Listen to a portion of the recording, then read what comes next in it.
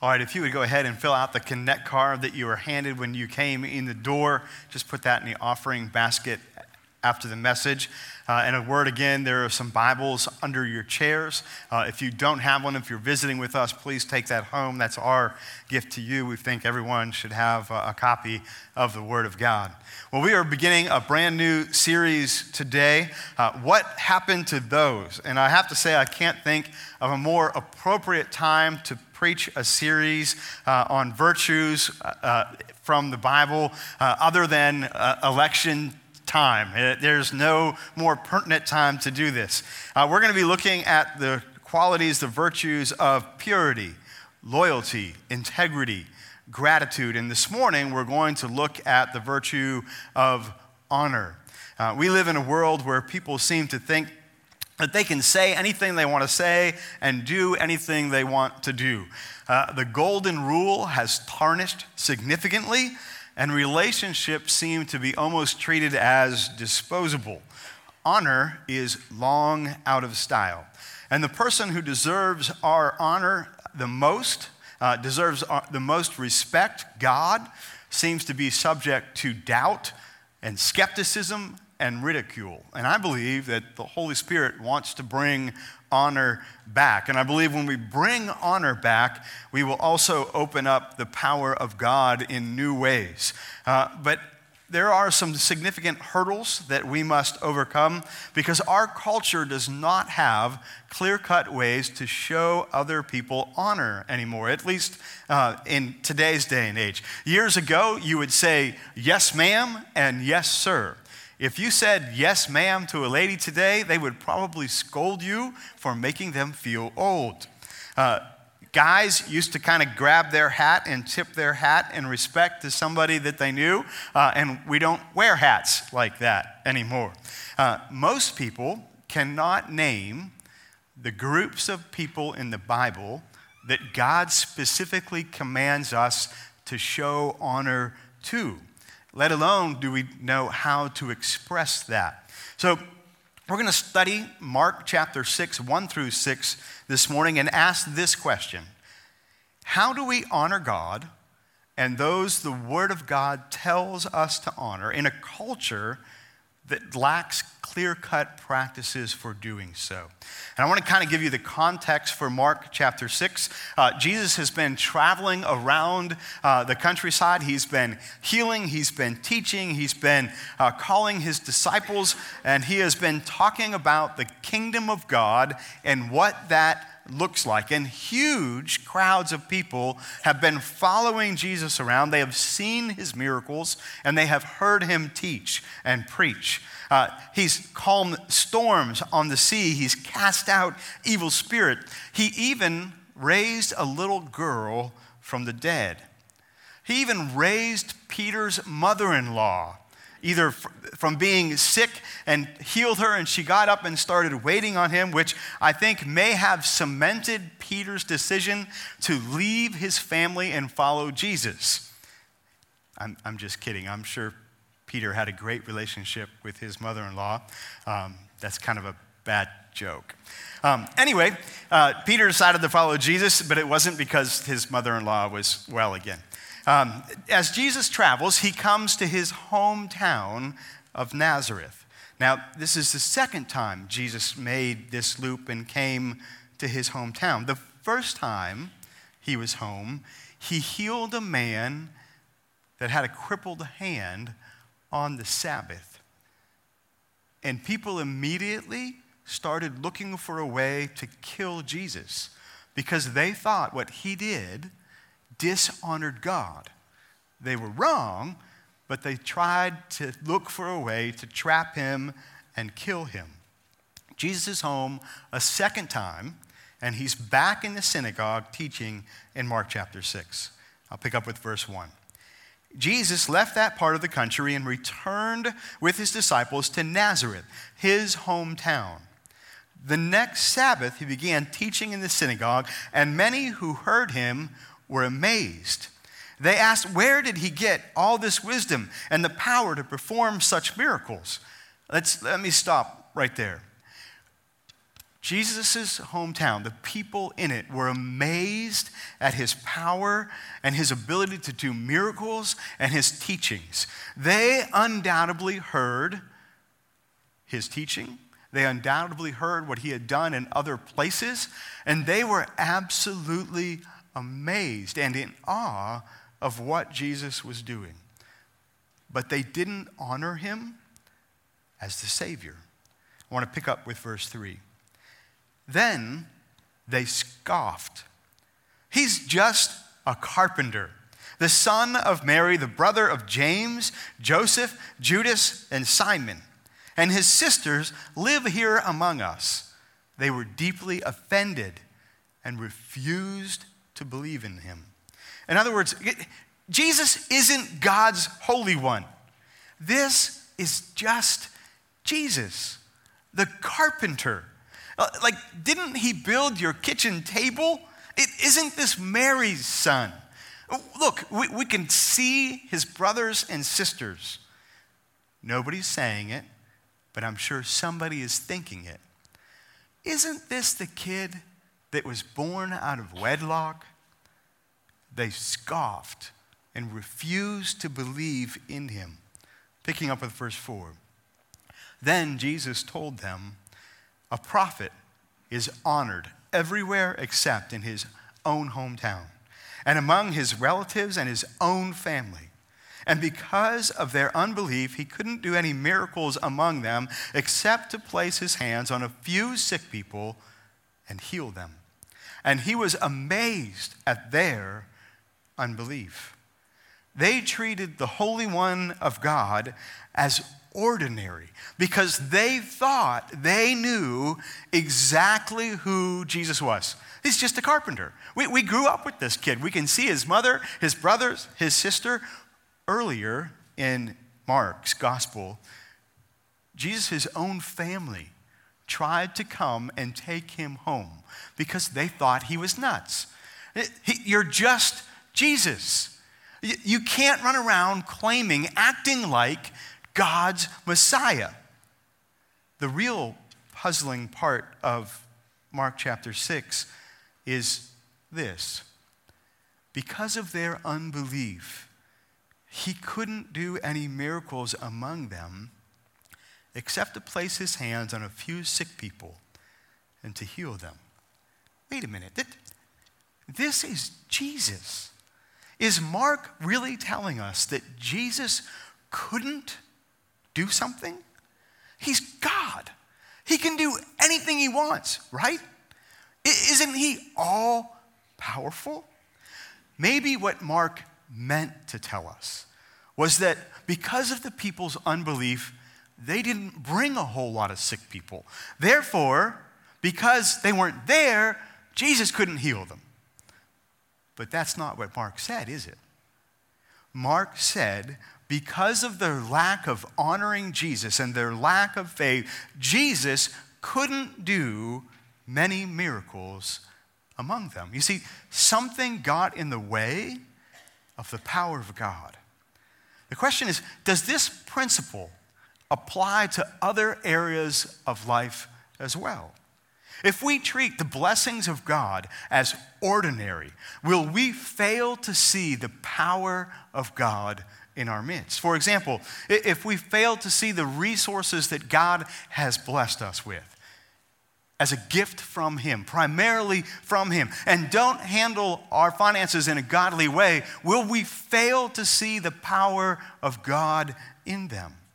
If we fail to see our spouse as a blessing from God, if we fail to honor them like we said we would on the day that we got married, will our marriage lack the power of God? Think back to when you were dating. If you're dating right now, this is really easy. What do guys who are dating do? We honor the lady that we are dating. We open doors, we bring presents, we give flowers, and we stop doing all kinds of other things just to spend time together with the woman we love. And those relationships are so full of power. They give life and breath and purpose. especially if you share a love of God together. But you see, the longer you are together, whether you're married or not, the more likely you are to take one another for granted. Because you begin to view what you once viewed as holy and special as common and ordinary. And it is easier to dishonor something that you think is common. It's kind of strange because much of what we view as sacred or special to us versus common is just a matter of perspective. For example, my father views wood as simply BTUs. To him, he heats his house with wood, and it's a unit of heat only. He burns it in his wood stove, and it gives him heat. I, on the other hand, see a piece of wood, and I envision what it could be. It's special to me. Sure, firewood is firewood, but if you run into something that's curly or figured or, in my mind, special, don't split that and throw it in your wood stove, Dad. I'll take it home. I'll dry it. I'll make boards out of it. I'll make something special out of it. The lid on this box, and you probably can't see that, but this is straight grain cherry. The lid on this box, is highly figured. It came off someone's firewood pile. And I made this box just for the piece of wood that I found on someone's firewood pile because it was special. It was unique. And I'll leave that up here on the table so you can look at it after the service in case you can't see it from there. But let's go back to thinking about people instead of wood. What does it mean to honor someone, to make them feel special? Honoring someone lifts them up instead of tears them down. To honor someone is to believe the best, to see the potential in someone instead of just casting them aside. And when you honor someone, you recognize the power of God in them. If you're always talking trash about your husband or your wife, any relationship really, it will lack the power that God intended. If you honor them and speak highly of them, treat them as unique, special, holy, it builds that person up.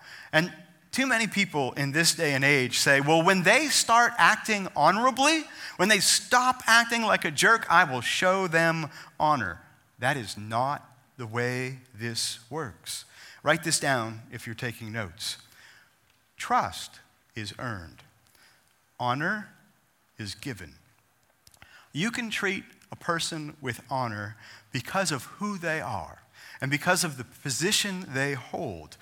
You can treat them honorably even if you don't trust them or even if you don't necessarily like that person. One of the reasons that we are in the mess we are in as a nation is because we have stopped honoring people, specifically those who are in authority. And I believe if we honor people as God has called us to honor them, we will see his power. And if we learn to show honor again, I believe that some would even describe the resulting transformation in our culture as miraculous. So the question is, who are we told to honor in the Bible? And there's many. I just want to look at three this morning. These are three that I think at this point in our history and our culture are probably the most critical. So number one, again, if you're taking notes, God has commanded us in his word to honor our parents. Exodus 20:12. Honor your father and mother. Then you will live a long, full life in the land the Lord your God is giving you. In other places in Scripture, it says that is the first commandment with a promise attached to it. If you honor, you will live a long life. This command is from God, and I believe that we need to teach it, not just when you're mad at your kids, but we need to teach it all the time. Young people should not be saying to their parents, I hate you, I'm not listening to you, or mouthing off. I'm not saying my kids have never done any of those things. I'm just saying it shouldn't happen. Doing so breaks the heart of God, and it breaks the heart of parents. I understand teens go through things and they need to carve out their own identity. But you can do so respectfully and showing honor. Even adults struggle to show honor to parents sometimes that in their past did not act honorably. Remember, trust is earned. Honor is just given. The second group of people we're taught to honor, if you're taking notes, is we are commanded to show honor to those in authority. Romans 13:7 says this, "Give to everyone what you owe them. Pay your taxes and government fees to those who collect them, and give respect and honor to those who are in authority." God has called us, commanded us to give honor and respect to those in authority. If you play sports, you show honor to your coach. If you're taking a class, you show honor to your teacher who invests their life in you. If you work a job, you show honor to your boss. You might think, you know what, I'm smarter than my boss. Josh says that to me all the time. And I'm like, Pastor Josh, I'm telling you, you're just commanded to show honor. I'm sorry. But honoring also doesn't mean that you have to show obedience.